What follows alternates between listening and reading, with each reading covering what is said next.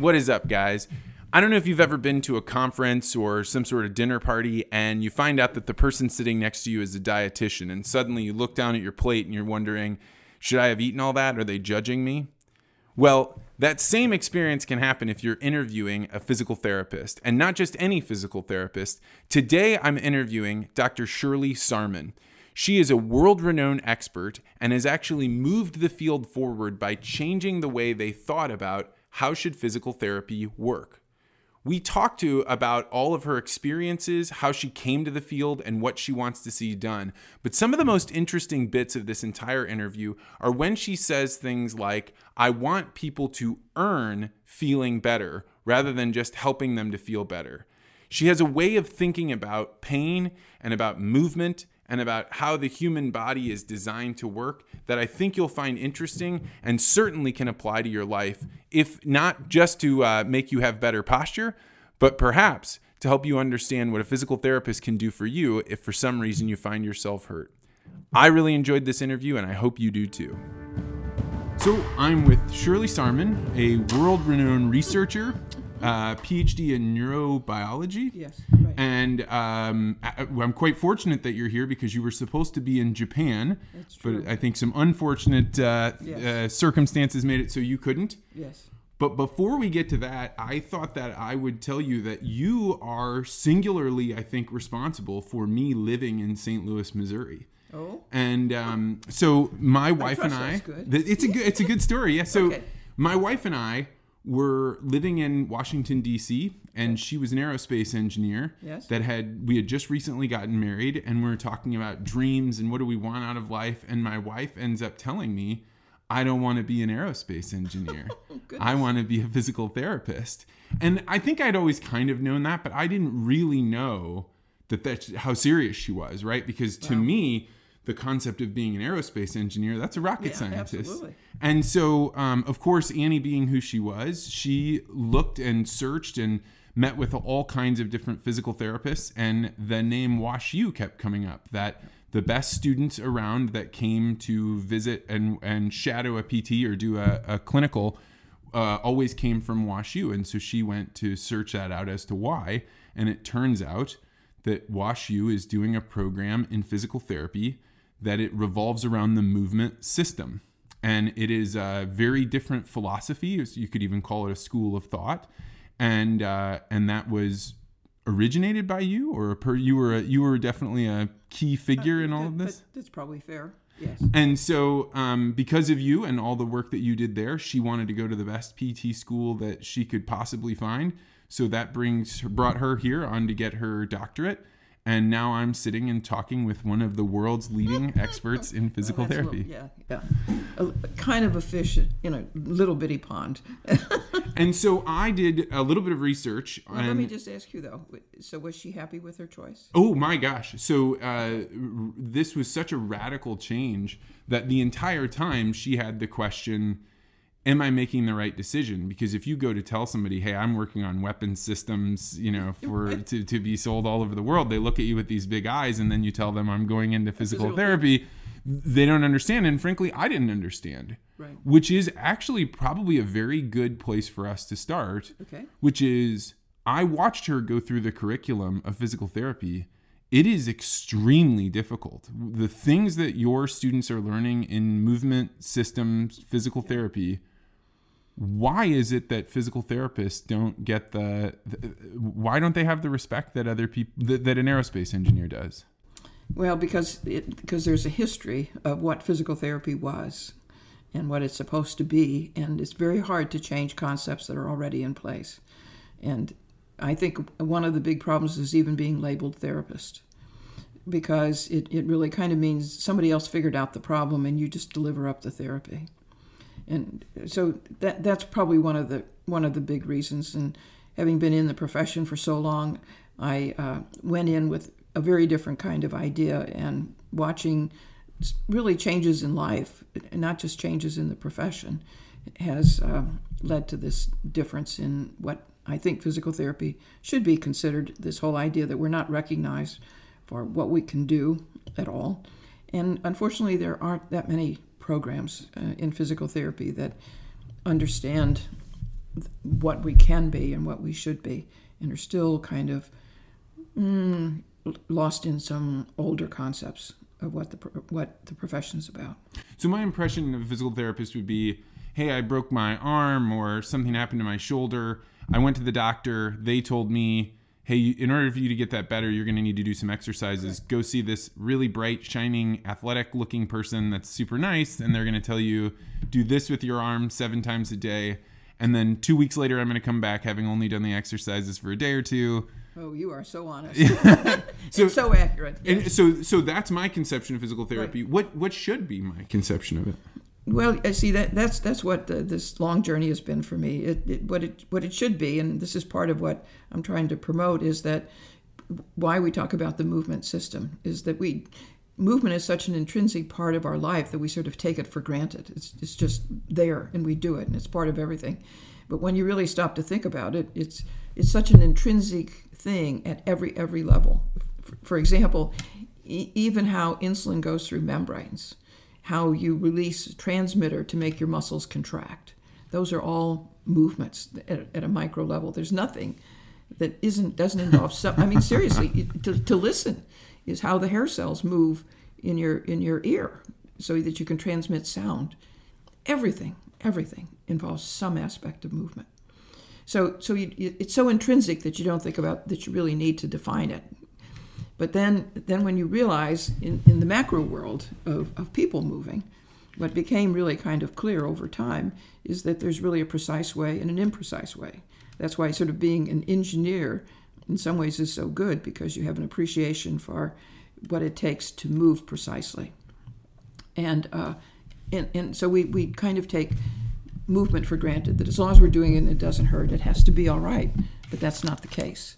You can either do it optimally or you can do it in a way that has long-term consequences. And one of my best analogies is sort of like, in some ways to me, nutrition. Before we took it for granted. As long as you had something to eat, it really didn't matter. And now we have to we're so particular about what we eat and how it's made, whether it's organic, not organic, the right substances. Now we're all going against all the things that make food last forever, and I'm so thankful it does, because I can't eat it that fast. So I think new insights into movement. And I think the other thing that has changed so much over the years is, for me, when I was growing up, no one thought your lifestyle had anything to do with your health. I mean, you just got the diabetes, you just got the hypertension, and you went to the doctor and you hoped they could give you some medicine for it. Well, now we know that it's all about lifestyle. And what are the big things what's the thing that's so healthy about lifestyle? Activity, exercise. I mean, and so something we take for granted, it was part of life because you had to move around a lot before they had cars and TV and all the other ways of doing things. So the two things that led me to really appreciate that movement is so important is that here it is, an intrinsic part of our life, and it's what keeps us healthy. And yet we're doing less and less of it for lots of reasons, good and bad, and that it's part of what we have to do precisely, or we pay for it in the long term, like almost every other health condition. It's interesting that you mentioned about nutrition. So today I actually just retweeted a journalist that I know that has been writing about food in the Washington Post for, 10 years or something like that. And she says, I have come up with my list of dietary guidelines that the government should put in, and that is that we know nothing at all about nutrition. It's just too complicated. Discouraging. So discouraging, but then it also makes me think like, well, food, at least you have some parameters, proteins, carbs, and fats. When you're talking about movement, you're talking about, range of motion going forward and backward and up and down and different people and different ligaments and different strength and age groups. And how in the world can this be something that you guys can fundamentally understand? Well, there is this whole science that's gone on for a long time. It's called kinesiology. And the nice thing is there are rules.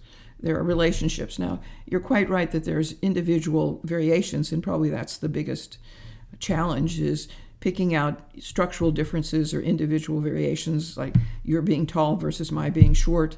People have wide hips or narrow hips. All of those are different factors in how you're going to move, but there's still a way to do it right and a way to do it wrong. Those predisposing factors, though, are also ones that are going to give you the guidelines as to how you're going to run into trouble because of the way you're built. So you were a person that came into physical therapy. You had a short education in it, 2 years to begin with. Yeah, Is that right? I was so smart. It only took me 2 years. And These then poor dumb kids now have to go for 7. And then worked for several years and ran into a conundrum, right, between treating a polio patient and Very good. and the other one was somebody that had it's what we call central nervous system lesions. So yeah, I started off. I mean, the whole interest for me was polio. I mean, you're these little paralyzed kids, and I was very physically active, and so what could be better than to become a physical therapist that would help little paralyzed kids move again? So, but I entered physical therapy right at the introduction of the Salk vaccine. So happily, polio went away rather rapidly. I had a few acute cases, but some residual. But that kind of condition is what we call a peripheral lesion, meaning that it involves the nerves that go to the muscles. To be totally honest, I know so little about polio. I just know that I see occasionally an adult that has leg braces. And so polio did something to the legs. I have no concept for what it did. Yeah. So you have the spinal cord that has in it what we call motor neurons. And the motor neurons are the nerves that go to the muscles. And that's what makes them work. And all of the control features on how they're activated, et cetera, are higher up in the nervous system. But that would be called a lower motor neuron. So when you cut those nerves, the nerves die, the muscles go away, everything deteriorates. And the other kind of lesion, because right at the same time, mainly because we had done such a good job with the polio patient, they started letting us see people that had strokes. So a lesion in the brain. So now you're dealing with the big controller rather than just the effector. Okay. And then instead of the system dying off, it kind of gets corrupted. And it has a mind of its own. So you get a disordered motor control. Muscles are still working, but they're controlled by lower centers that give you just gross reflexes. So you can't activate them precisely. So someone's had a stroke and now they used to have full control of moving their arms and now they can't. They can't walk. They'll be paralyzed on one side. They may lose their speech. They may have half of their vision. And the manifestations of that paralysis varies a great deal. Whether their arms all pulled up in some kind of funny way or it hangs limply, whether they can orient themselves correctly or they fall over to one side. So there are a lot of different ways in which that lesion is manifested. And then also they were saving the lives of the head injured and the spinal cord injured, which they weren't before. I always think, particularly somebody like you, that when I first started working this way, the men 6 foot tall that were rear-ended became quadriplegic because there was no headrest and there were no seatbelts. Oh, really? And so it was just, they got rear-ended and bingo, the head went wobble, wobble, and they were quadriplegic. So I had a lot of big, tall guys as patients. And headrests made a difference in that. I didn't even know headrests were a safety feature of that. Oh, absolutely essential. Because otherwise your head's just like a bowling ball, it just slings around. Oh, wow. And at first we just had lap belts, and they didn't do so well. So it wasn't until you had the sling with the headrest that was so important. Okay, wow. Yeah. So anyway, but they saved those people, but it wasn't easy. And their wheelchairs weren't good, and et cetera. They were forever in a wheelchair or on a bed. So, but their kind of paralysis was totally, totally different, as I'm saying. Instead of just the muscles going away and then they were too weak or didn't have limbs to move, their limbs were moving in uncontrolled ways. And so that's what fascinated me, was trying to understand what we called this disordered motor control when it's in the central nervous system itself. And I spent about 9 years as a clinician taking care of those patients, and I finally had to admit that I was not going to solve this problem, and that the only way to do it was to go to graduate school and get my Ph.D. Was that a difficult decision at the time, to go to graduate school? Yes and no. I didn't think it out well enough to know that it might be a financial challenge.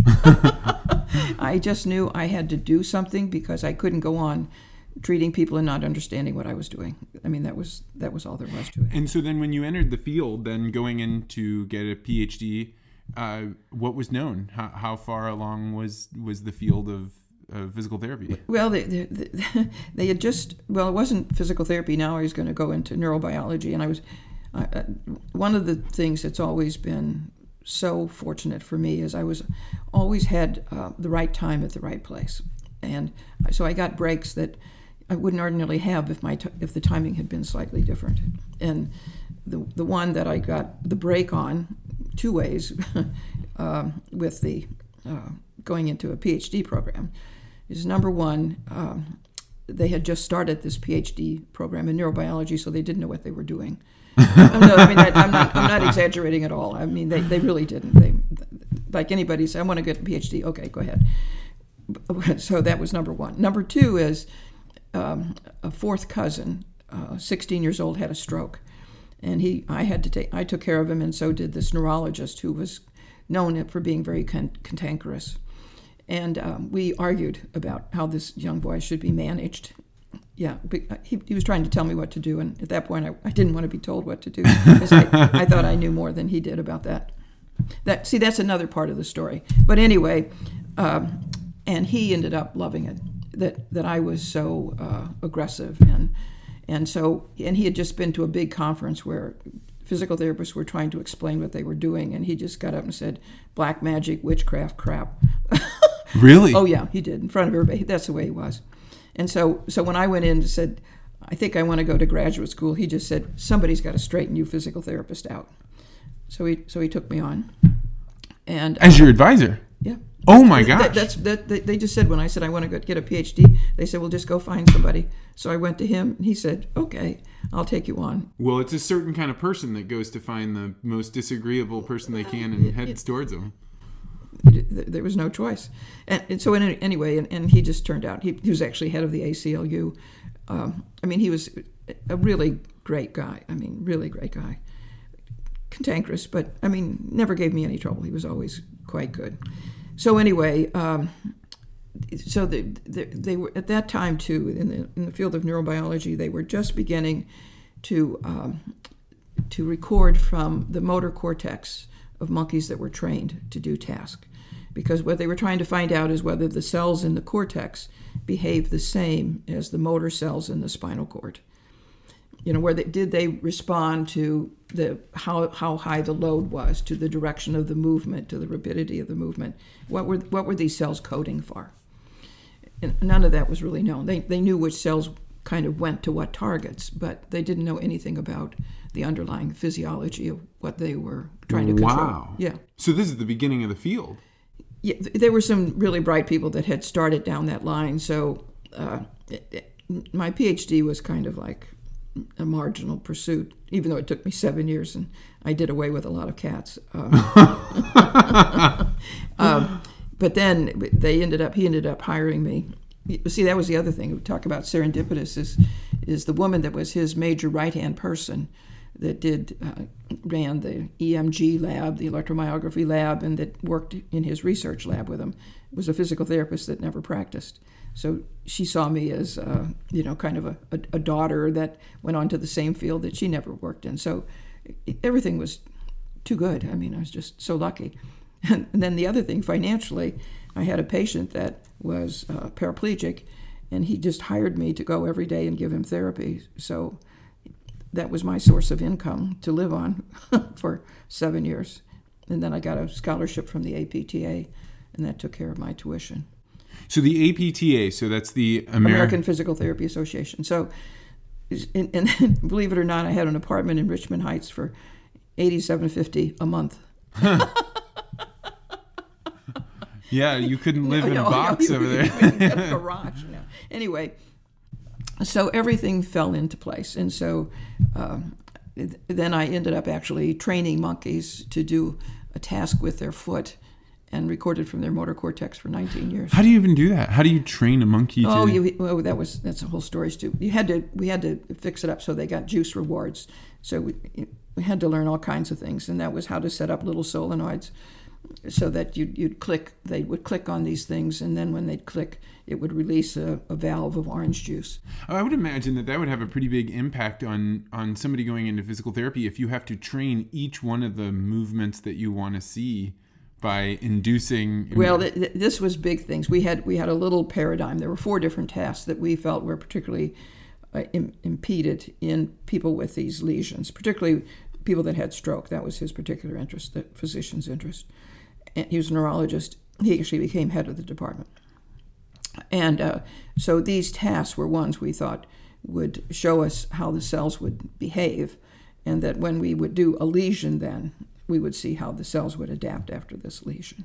So that was the idea. So how do you go then from working with monkeys to teach them movements and you're watching their brain function into physical therapy with enough time to make all of the additions to the field that you've made? Well, everything that I was learning in my Ph.D. program about how the nervous system worked and kind of discarding, it was kind of a time of also cleaning out your mind. I had certain preset ideas about things from working with patients in the first place. And then it was kind of like you had to get rid of some of those ideas because they really weren't very substantial. And then when you go and you study a system in depth and then work on it by actually recording from how that system's behaving, and of course nothing turned out like it was supposed to turn out anyway. And then I'd always had this fascination with how people move. I mean,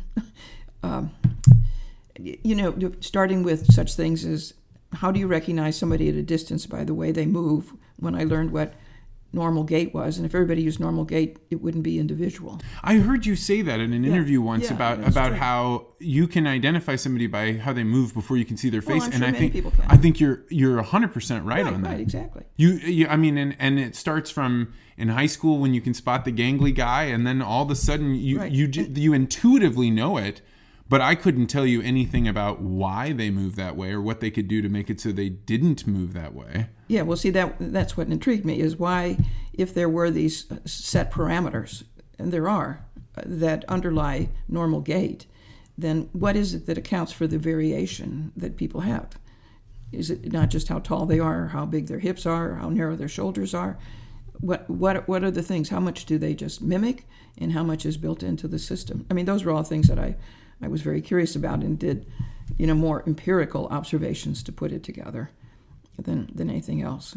It's funny when I'm going with my wife, who is extremely sweet, just constantly finds the best in other people, but she sees someone running and you can just tell when she has that click in of like, oh, they're doing that wrong. Oh, that's bad. Where's my card? And she's, that their hip drop is just terrible. And it's amazing to me because it doesn't take very long of her pointing that out for me to go, oh, I see, you're right. Every time they take a step, it goes. But the thing that I think is probably not well understood by people that are not in PT is how in the world can you specialize in transferring, I'm going to watch you walk, into I know what your pain probably is. Well, I mean, but that's easy because when you see these little deviations, then you know that's. I mean, it's like the engineer picking out the bad part in the whole system, because you know that's going to create a trauma of some sort. It's going to create stresses that are undesirable by that little abnormal movement that isn't precise. So that's how you kind of know. Are you sitting in a restaurant and watching everybody, seeing how they sit? It's particularly hard when I'm at the airport and I watch people walk up and down, or even how they're sitting. And what do you see when you're there? Oh, well, I see that they need to get a visit with a physical therapist for the most part, but it's now there was an era gone by. I think it actually was associated with when people were in the military, that people cared about posture, standing up straight, all the rest of it, and that's long gone. I mean, you look at the way people sit now, and they're trying to make pretzels out of themselves, and they don't know it, but they're going to pay a price. I'm reminded, just talking to you, there was one man. I was at the airport waiting to board a plane, and there was one man that was standing and we would call it a sway back posture. His shoulders were switched or swayed. Oh, I know. Back. Yeah. Okay. I mean, it was the most extreme whatsoever. And I got on the plane, and the man sitting next to me, he said, "Did you by any chance notice that man standing?" I couldn't believe this guy. He had so picked up on what this guy was, how he was standing, because it was so extreme. Now, there is no doubt that man will have a lot of problems. He'll develop really musculoskeletal problems. Hips, back, yeah. So all those things about sit up straight in your chair and... Boring, but really good. What do you think has changed that made it so? Is it that parents are not drilling that into their children? Is it that we have different ab control? Why? I mean, I know that if I'm sitting at my desk, I will eventually keep scooting down and down and down and down until I'm almost horizontal. What's going on there? Well, and part of that, I mean, that's the whole thing, is that your body, the body wants to be efficient, even if it's not right. So your back muscles are used to being stretched out. Now, I didn't look at you carefully enough to know if your knees are higher than your hips when you sit. They are. See, that's the problem. Yeah. So then that already puts you into what we would call a posterior tilt. So you can't sit on your bottom the way you should because your knees are too high. So from all these years of sitting with your hips slid forward, your back muscles get stretched out. So they want to go to that same position all the time. You build in a pattern, and then you get stuck with it. And it's kind of efficient for your body, but it's not right. It'll cause problems over the long haul. So that analysis that you just made about the way that I sit, is that common? All physical therapists see the problems that way, they understand them, and they fix them in the same way? I'm probably just nosier than most people. I think if you said, look at how that guy's sitting, they could say, oh, yes, that's probably not good. But I don't think they're so attuned to making those observations. I don't know why. I've just always been so keen at looking. I think, this whole thing about how people move, but you also get impressions about people, don't you? Sure. You kind of decide, I think I may like them, or, they're a difficult person. And there are many ways it reflects. And I always wondered, too, how the personality part was tied into the movement patterns and how you'd take away impressions of people from also how they move. Oh, I think that's 100%. I mean, you can tell if somebody's feeling confident, if they're feeling... Right, if they're not bright, or if they're super bright, or if they're enthusiastic, or... Yeah, absolutely. Yeah, so all of those things are just really interesting to me. And I don't know that other people, that they have other interests, so they don't keep making those observations. I'm just kind of stuck at it. So one of the interesting things about having your wife enter into a doctorate program is that when I was studying, even at the graduate level, I never really thought about different schools having literal schools of thought.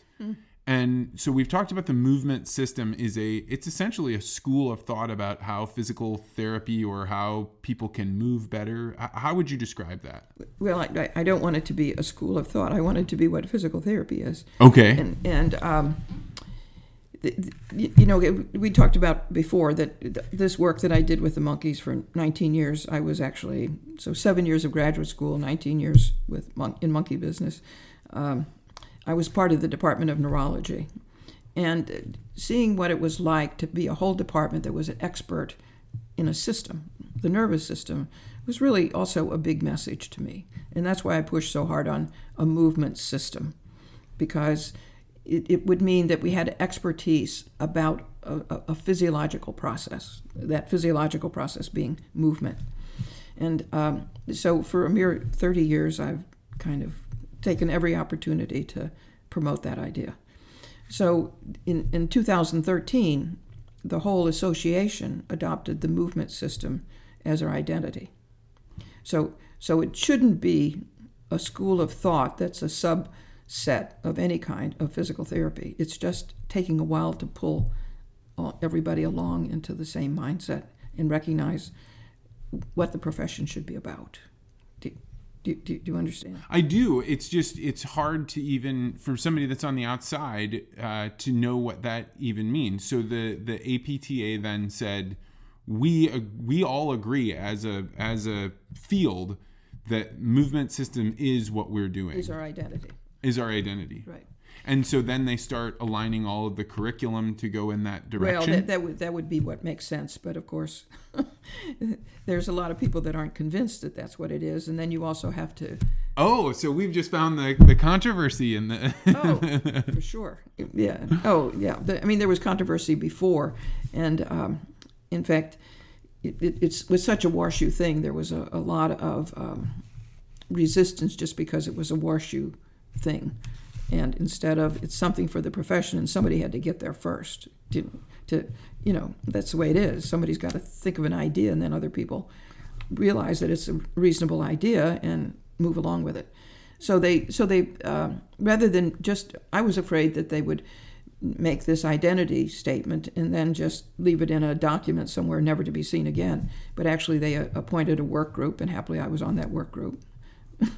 And we were to charge with come up with a definition and a plan for how would you implement this into the association. People had been saying, leaders since 1975, that physical therapy didn't have an identity.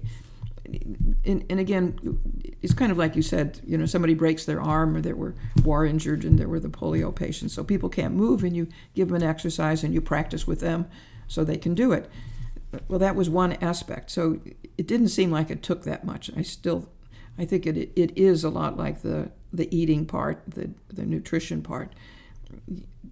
People don't realize how complicated movement is until they really are forced to think about it, and that there is a good way and a bad way. So even surgeons, et cetera, they just take for granted that it's that simple. You just have to encourage people to move, and then all will go well. And maybe some people are better at encouraging them or figuring out certain muscle groups or something, instead of really having a good appreciation for the precision. That's starting to happen now. That's why this is also so timely. Some surgeons are actually saying things like, there's a condition called shoulder impingement. So you lift your arm up and you get a pain here because things are pinching. Mm-hmm.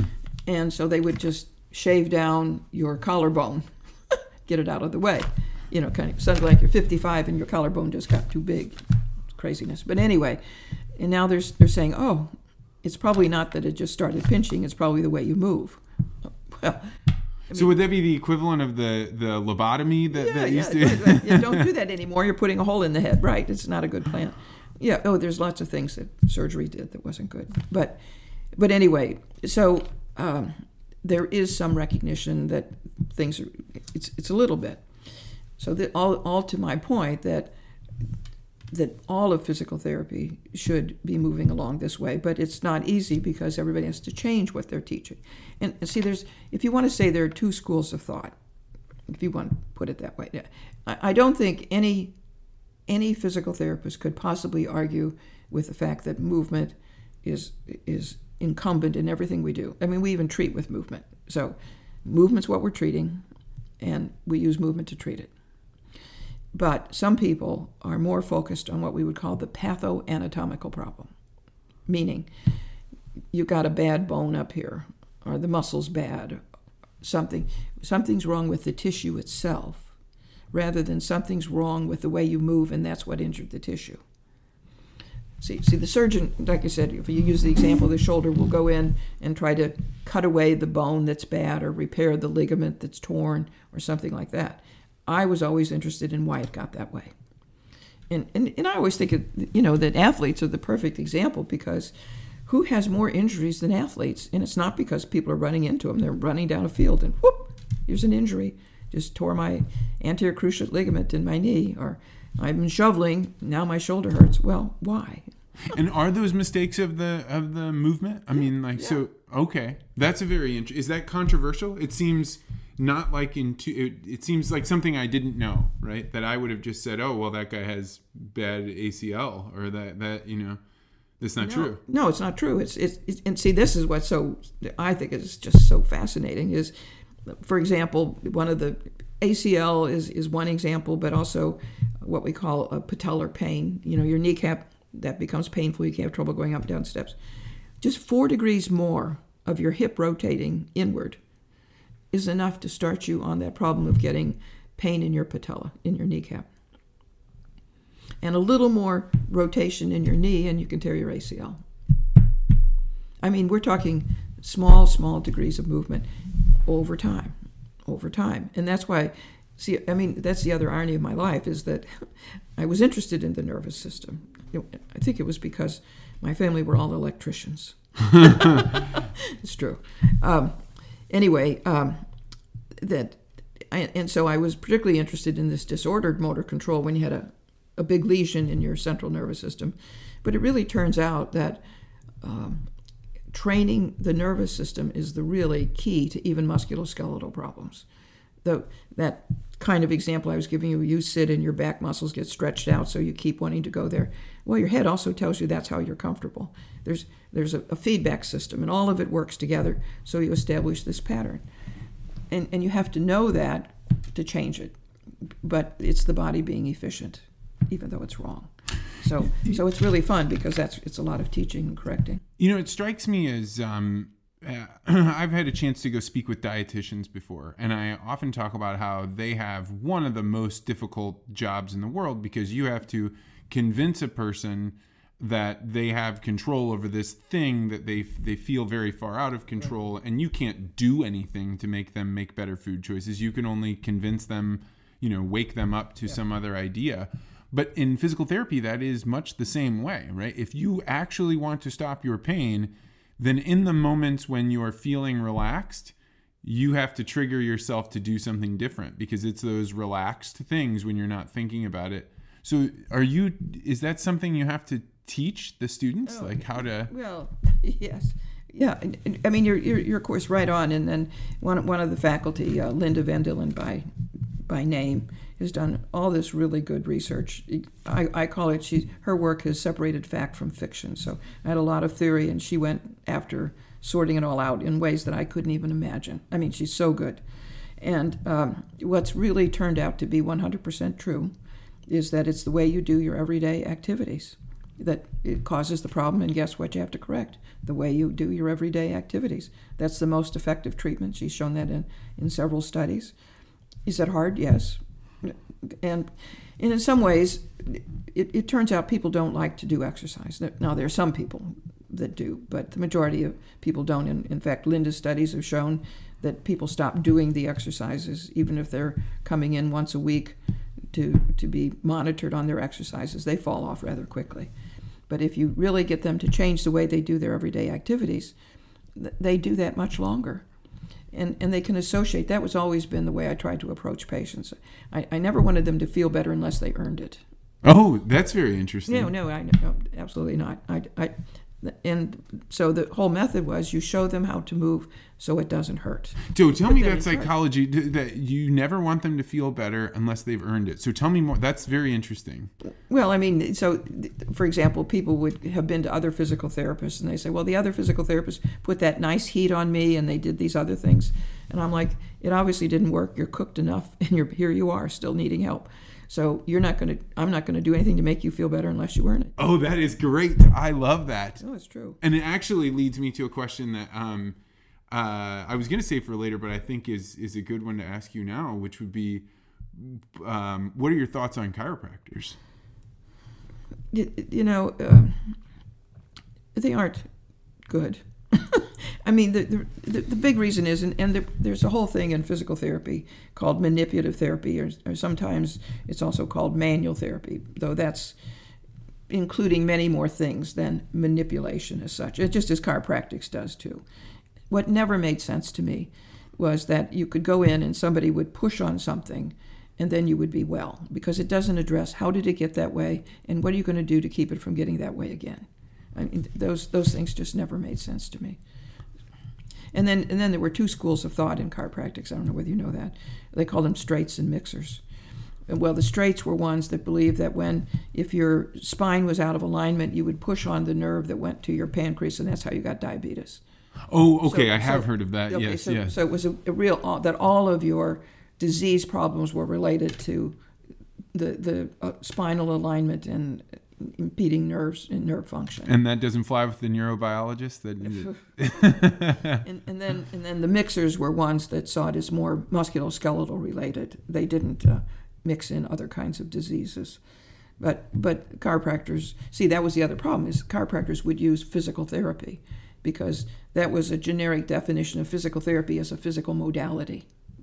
Well, and that's, of course, where we were known for, were the use of physical agents. And again, if you go back far enough before pain pills and anti-inflammatories, etc., which have to get another look-see now, using physical modalities was what we did. Hot packs, cold packs. There was even a thing called diathermy. I just saw it before. Oh, that's what you did in physical therapy in the beginning. Beginning, well, when people had pain problems in the musculoskeletal world, you would use some kind of physical agent, hot packs, cold packs, ultrasound, diathermy, to try to relieve the pain. And in those days, you kind of thought if the pain went away, then everything was healed. Well, it didn't take me a whole lot of years to sort of figure out, no, you still have the same problem. You're just taking away the symptoms doesn't fix the problem. And that's why I've been trying to promote the idea we can address cause while physicians take care of consequence and symptoms. Well, and that's what I heard you one time talk about, because I am a very big proponent that the name of your field has to change. Yeah, you and I both. Because until you change that, everyone is going to think, I hadn't thought of it until you had said it, like they're going to think the doctor gives you a diagnosis that you're in pain, so this person's going to give you some exercises, and that's what a therapist is. That's exactly right. I think it's very insightful. And I was saying, well, why don't you become kinesiopathologist? So kinesio, the movement, and pathology. But you have an issue with that because it's saying we only treat it when things have gone wrong. Correct. And our whole big thing our claim to fame should be prevention. So be more like a dentist than like the therapist. And it's a little more complicated than brushing and flossing. Okay. So you want people to be coming in and checking in? I think we should be. I mean, the two things are lifespan practitioners. That is like the dental business, and also yearly exams. And if you're going to change activities, or you want to take up a sport, or you want to do something, then you come in and see your physical therapist to make sure it's the right sport, because there are these structural variations that say there are some things you shouldn't do because you're going to get problems with them. Really? So there are some sports that people just shouldn't play? They're just, sorry, the genetic dice just didn't work out. The wrong parents, sorry about that. Too late to go back. What would be an example? Well, a very real example is, and I've had this, there's a condition of the hip, of the long bone of the thigh, and it's called femoral anteversion. So, and what it means is, like, you've got the long bone of the thigh, and then there's the head and neck that fit into the hip joint. Well, it's supposed to be about 15 degrees rotated forward when it's sitting correctly in the hip joint. But it turns out, and particularly in women, that can be turned a whole lot more forward. So that means that when it's sitting correctly in the hip, you can't turn out very far. You can't rotate your legs out. You cannot be a ballerina. That was into the ballet, yeah. You got it. You can't, or even cheerleading. All those things that require extremes of turnout. Now, when you're younger, you'll do it, but it's going to injure your hip in the long haul. You see, so somebody should be monitoring that sort of thing. Yeah, I'm sure you've noticed people that have what we call knock knees. Yeah. Well, they shouldn't run marathons, because that's going to cause more damage to their knees by being in that alignment. They can run limited amounts, but it'd be better if they cycled and had right adaptations in how they line up their bicycle pedals. So those are just little examples of things that... So if a parent is sitting out in Manhattan, Kansas, and they say, oh, my son's thinking about playing basketball, running cross country, or doing football, they could go in and see their PT and say, what do you think? Or would they have to go see a certain kind of PT to be able to do that? Well, in the ideal world, they should be able to see any physical therapist that could give them that advice. Right now, I don't know that they would get it. First, they'd have to go to a doctor to get a referral in many states. Well, actually, a lot of states you can go direct, but insurance won't pay. I think, that's my other big belief, is that people, if they really understood how important this knowledge about movement, about structural variations, about how you play the game, I mean, your sport, because children lack the fundamentals of body control. I mean, I just pick out pictures that are on the internet, and they make me stay up at night.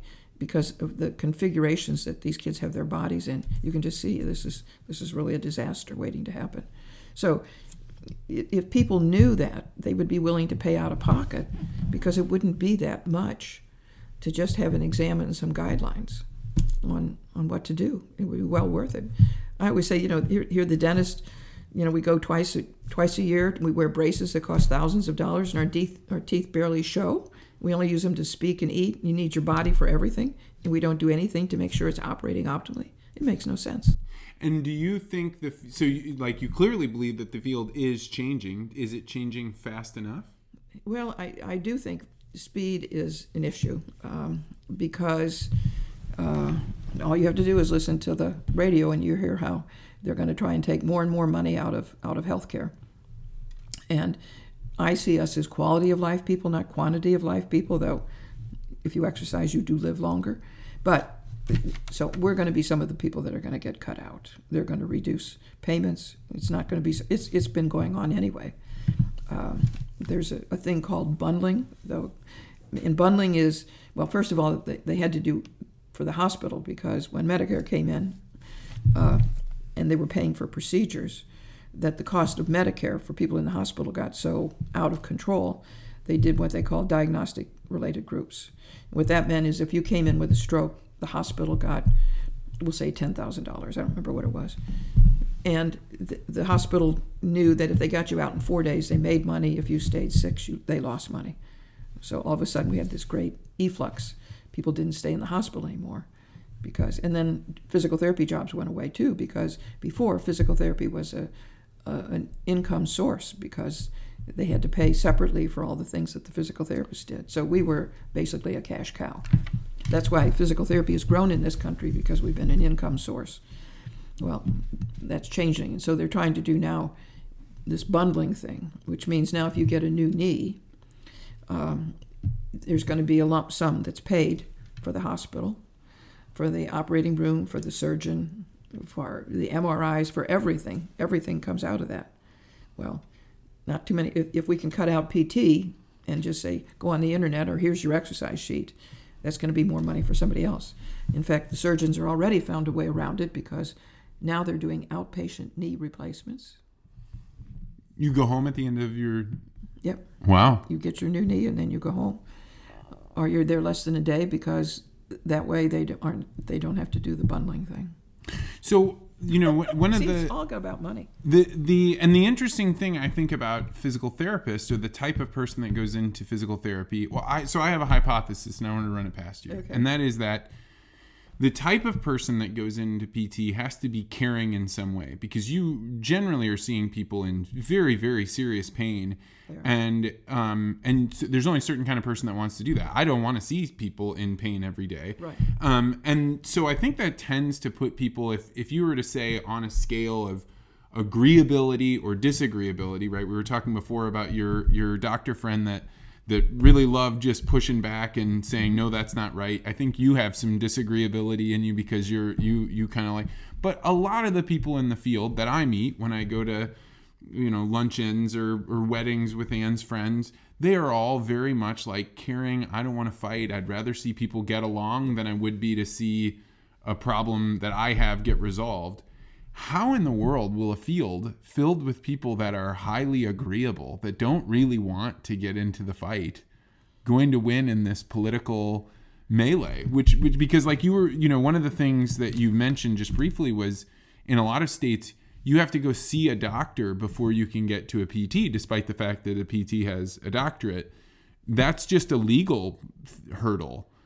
But it takes somebody willing to go fight that legal battle to change it, right? Yeah, and we're trying it in the state right now. They're trying to get direct access. The other thing, there's even states that have direct access. The insurance won't pay and Medicare won't pay unless there's a doctor's referral. So legally, it's possible. Now, there are some entrepreneur physical therapists who are having people, it's a cash-based practice. And in many ways, it makes more sense. All the way around. So, but people don't know, this is our whole problem, that we have enough to offer to make it worthwhile. In fact, I heard a big discussion at one of our big meetings about actually only 22% of the people with a referral to physical therapy go. Why? Number one, their copay is too high. Number two, their deductible. They haven't met their deductible yet. And number three, they don't know that they're going to get something that's worth the cost. So we've got this big thing to do, like, are we worth the cost of going?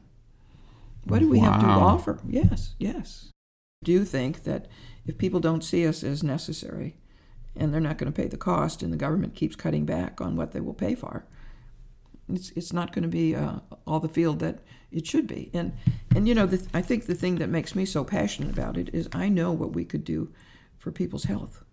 I mean, it's not just I have a vested interest in the profession and that's all I care about. No, I care about what we could do to save people musculoskeletal problems. Well, I mean, I know that, so the thing that I see is there's people that are about my age. They're in their late 30s. They've started to do really well in their career, but they've also hit a place where they're like, I'm not going to become the CEO.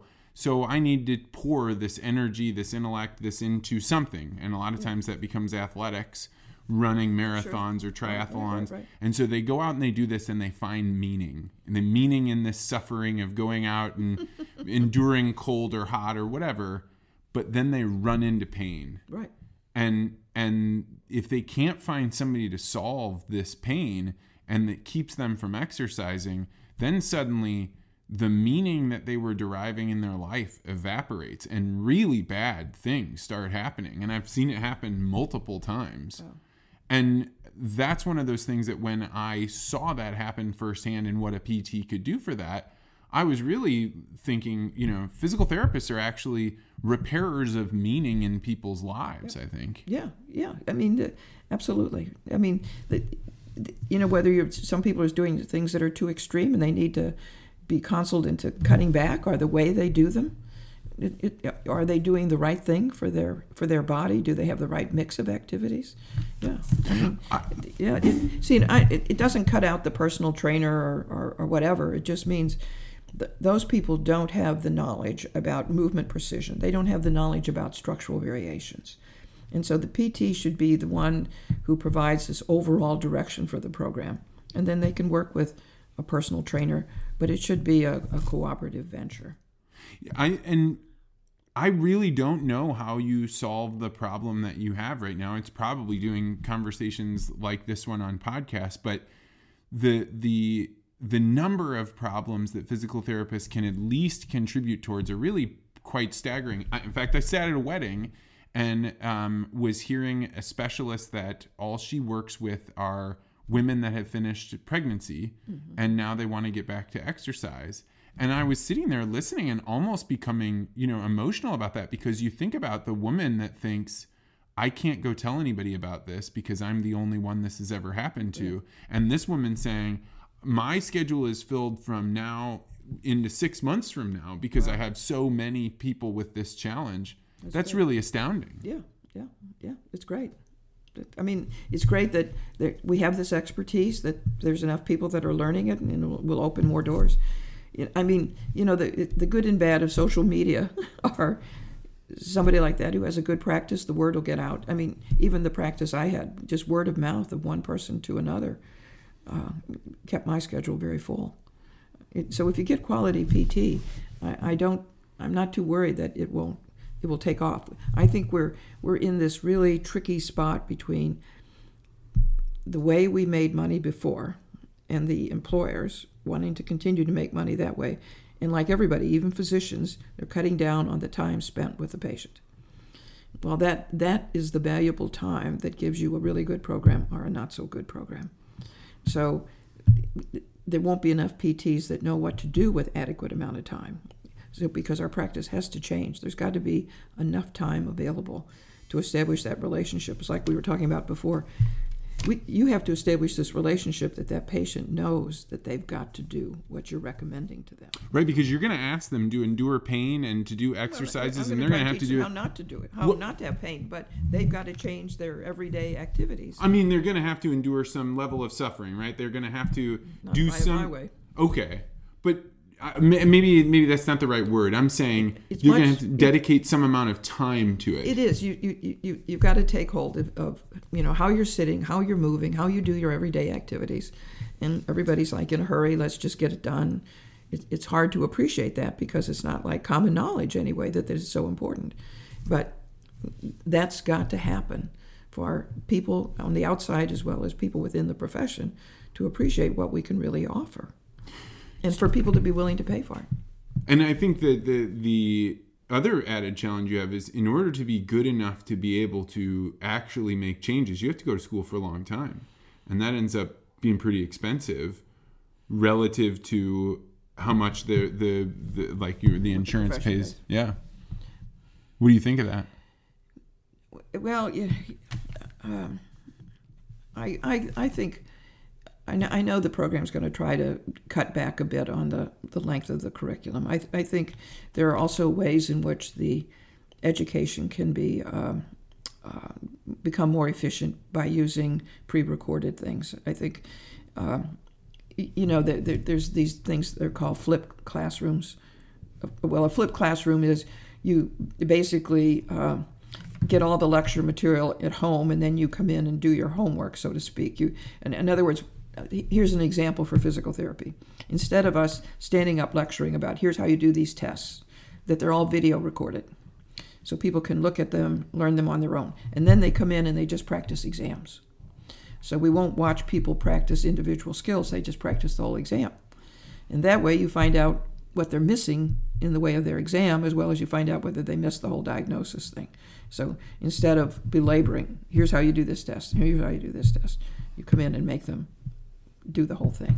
So that's kind of an idea about flipped classrooms. You learn on your own, and then you come in and you do the work or demonstrate what you've learned.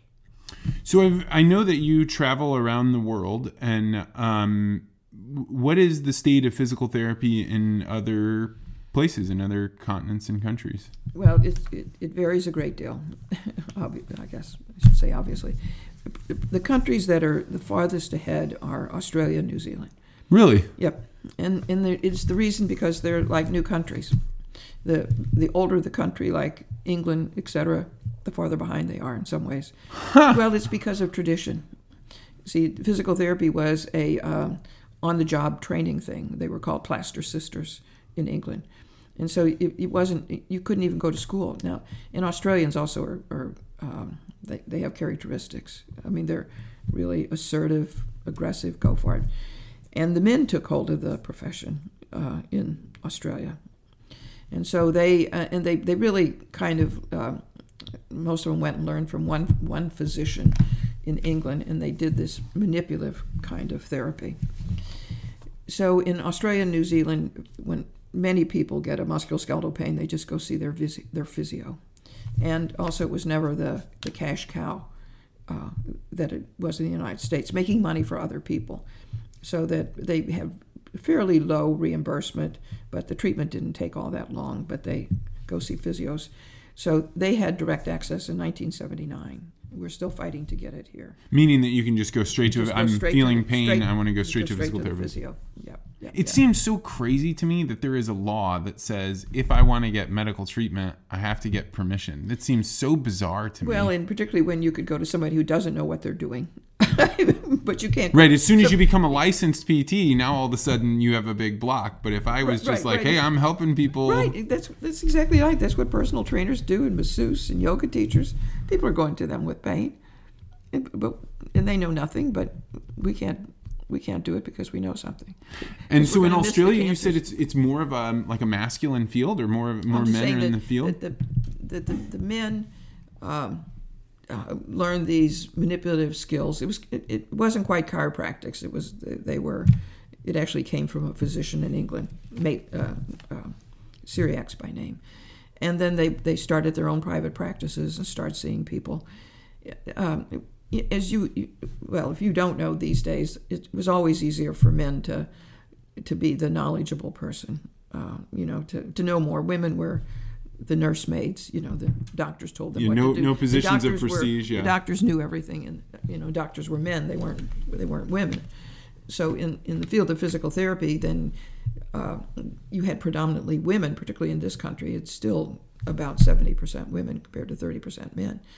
But and there were certainly women physios in Australia and all that, but it was the men took charge and established this relationship.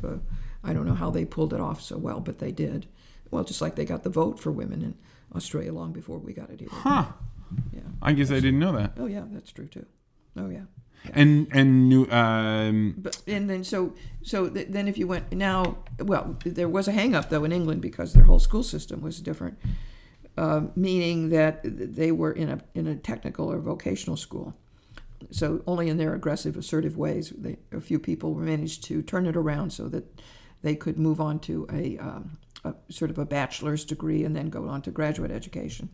Now, in Italy, there's like 2 Ph.D. physiotherapists because it's still a technical field, so they do not qualify for graduate school when they finish physical therapy school. So it's still a field that doesn't. The Scandinavian countries, Denmark, they do well. I mean, they have high educational levels and they do research. But other places, Japan, in Asia, yeah. In Japan, you still have to have a man, a doctor around, particularly when a woman is treating a patient. Really? Oh yeah, yeah. Because you know how we attack men when they're unprotected. But yeah, so it varies a lot according to the country and the male-female relationship. And so it sounds like in Russia, I mean, even doctors aren't looked on that because there are more women doctors than men, and they aren't looked on with much respect. Engineers have a whole lot more respect. This is very. So, what country would you say is leading the charge? Is it Australia then? I think they've done more in the way of research. They're also out and about lecturing. I would say that they really did a lot to. The importance of what this manual therapy or manipulative therapy did was do more about physical therapists trying to figure out the problem, a little bit along the chiropractic lines. In other words, here this joint is not working right, that's the problem. Before, we were never expected to figure out the problem. We did muscle testing to say these muscles were affected by polio, but the information was turned over to the doctor to make the big decision about things. So we were like kind of like laboratory tests are in the doctor. They look at the MRI. Oh. So we gathered data. Go tell us what's going on here, and we'll then make the decision. Exactly right. And so that's in fact, even when you look at it this way, the referral they weren't referral slips; they were prescription slips, and the doctor was to check off whether it was an active exercise, passive exercise, hot packs, cold packs. And they were to check off the things we were to do. So, I mean, this is why it's so hard to turn around, because you had this whole history of we were just people that carried out the orders. It's kind of like going to the pharmacy, and the pharmacist gave you the pills. Well, we gave you the hot packs or the cold packs, and we weren't supposed to figure much out. So I have seen firsthand that you have a large number of people that are, cheering you on and want to see you be successful. But I've also heard you say, hey, I want you guys to get in the game. What is it that if as young people are graduating, or maybe they've been in the field for 5 years or 10 years, what do you think they should be doing that they're not right now that would move the field forward? If you could just get people to wake up to these activities, things would change. Vance, the big issue is meeting the productivity requirements. I mean, people are working for somebody. In fact, we've had different stages. In some ways, the profession was gaining respect at a time when there were more private practices. Because to go to a certain private practice, you had to have a reputation. And then, because they were making good money, large corporations bought them out. Well, then the large corporations made an arrangement, like with McDonnell Douglas or somebody else. So all of their people all the people that needed physical therapy went to this corporation-owned thing. Well, guess what? It wasn't built on reputation then. And so the whole practice went downhill because... it became a commodity. Because it became a commodity, exactly right. And then it was just making money or not having the cost go up. Yeah, so So then things went down. So we still have this problem now of everybody needing to make money. It's with the doctors too. I don't want to go on an aside, but I'll just do one aside because it's hard. You've got all the time in the world. Go ahead. It's this really interesting thing because I'm taking care of somebody that's on I think it was my own bill. Let's say it was like a bill for a mammogram or something, and by the time everything went through, the cost was $5.33. Now, how much do you think it cost to send out a bill for $5.33? Yeah, probably about that much. More than that. By the time they did all the paperwork. Oh, that's true. Yeah. You're right. Worked it all You're down, right. Yeah. and then I'm going to write a check for $5.53. And how much is it going to cost the bank to process that? Oh, yeah. I mean, we are at the stage of ridiculous.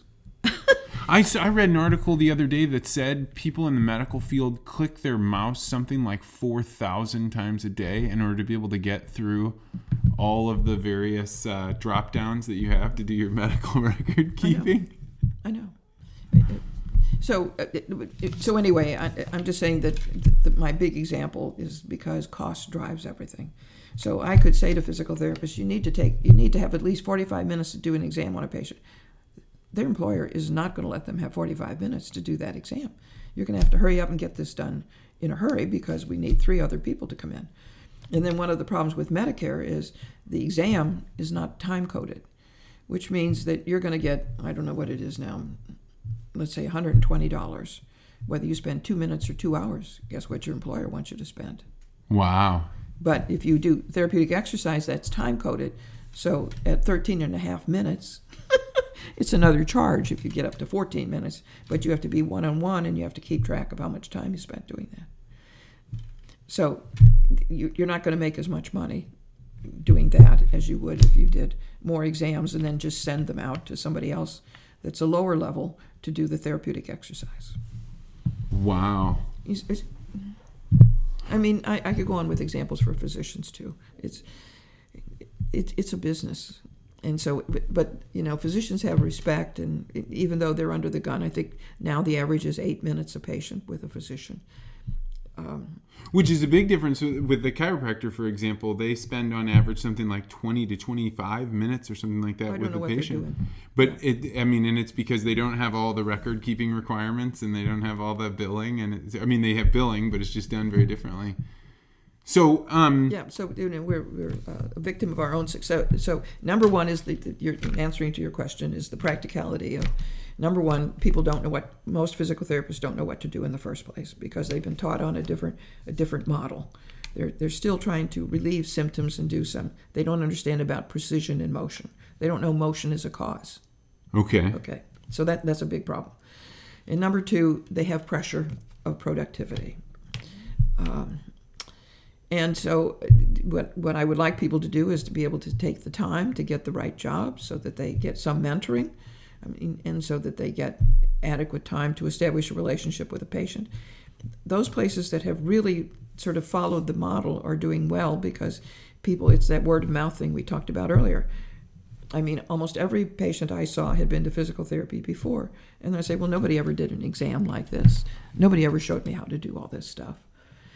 They just did the little walkthrough thing. Well, one, they've got to know it. Number two, they've got to have the time. But then if you fix somebody, a big practice, I think. And if you fix somebody that brings back meaning to their life, they won't shut up about it. They'll go tell everybody. It's like the best book they ever read or the best sermon they ever heard. It's kind of like the good doctor. You had to wait a month to get an appointment with me, so that's in some ways too long. So we're always adding hours because you wanted to get them in because a month is much too long to wait. But yes, I think you could have in fact, I wanted them to set it up so that you would have somebody that you work with, like a doctor has a partner that they work with, so that we would have the physical therapist and I would have, say, somebody like Ann and somebody else like Nancy, and we would be our particular team, so that if I was full or Nancy was full, that those patients would know they would be getting someone in this little group, to answer those problems.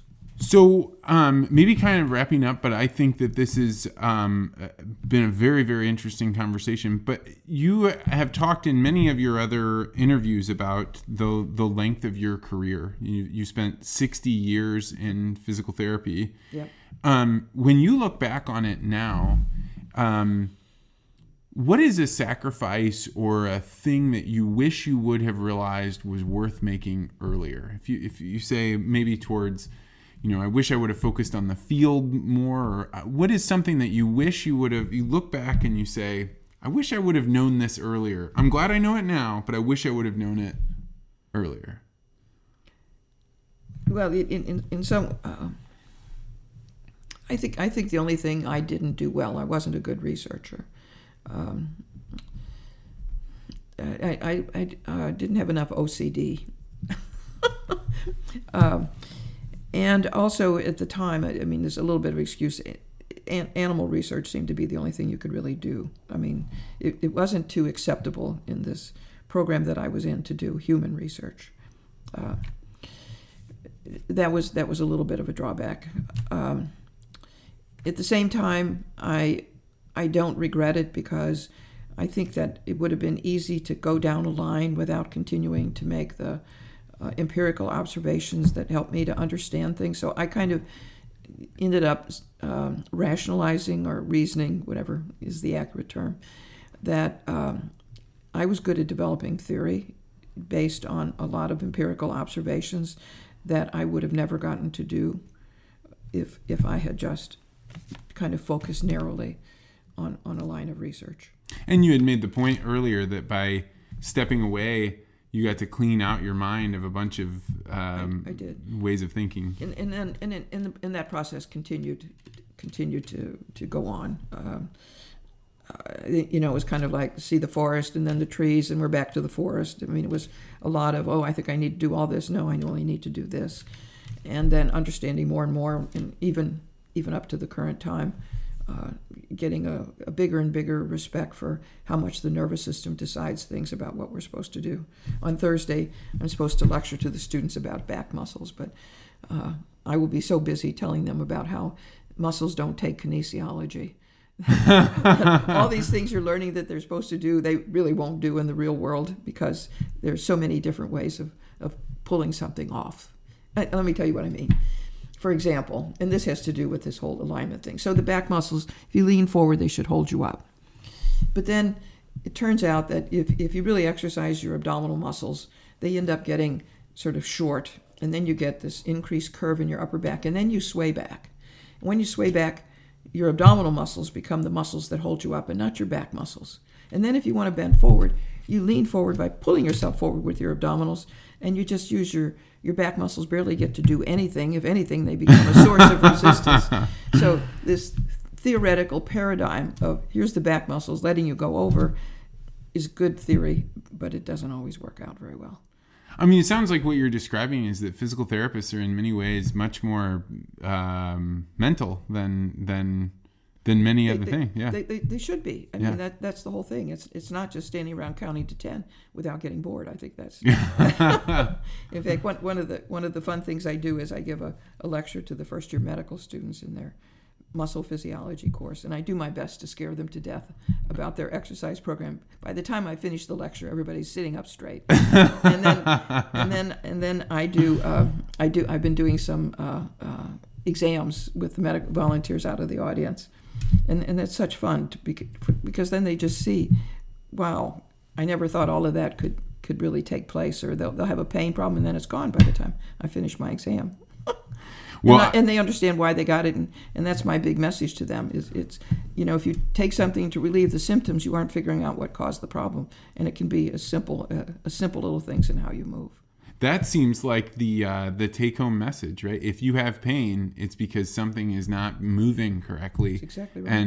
And anybody that's in pain, like you have a very clear path towards you should probably go see a physical therapist. Yeah, you got to see the right one. Or the movementologist. Yeah. Well, in fact, now you bring that up, there's somebody, actually there are two physical therapists that have already set up a website with movementologist, which is kind of distressing me. because if they're doing that, then it's going to be hard for the association to adopt that name. But I admire them for jumping on the idea, because you and I couldn't agree more that we've got to get rid of the therapy thing. You've got to say that you understand a system, that you're an expert in something. That I mean, the system, you understand a system, and that is so deeply important. It's the patterns within the patterns within the patterns. Right. And I know something that nobody else knows, and it's the expertise in that system, and it's the one you need to get through your life. Every day you're moving something. Well, it has created a level of fulfillment in my wife's life that I think neither of us had any idea was even possible. She loves it so much. Yeah, and for me personally, to be married to a physical therapist, although I'm always having to do exercises and getting lots of criticism how I walk, I don't have pain. Yeah, that's right. And the amount of pain that I've been able to avoid in my life is truly profound. So with that, I guess I owe you a great debt of gratitude, and you just picked the right woman. I did. So thank you very much for coming over and having a conversation. It was great to chat. Thank you. Okay. All right. So that was all right? I think so.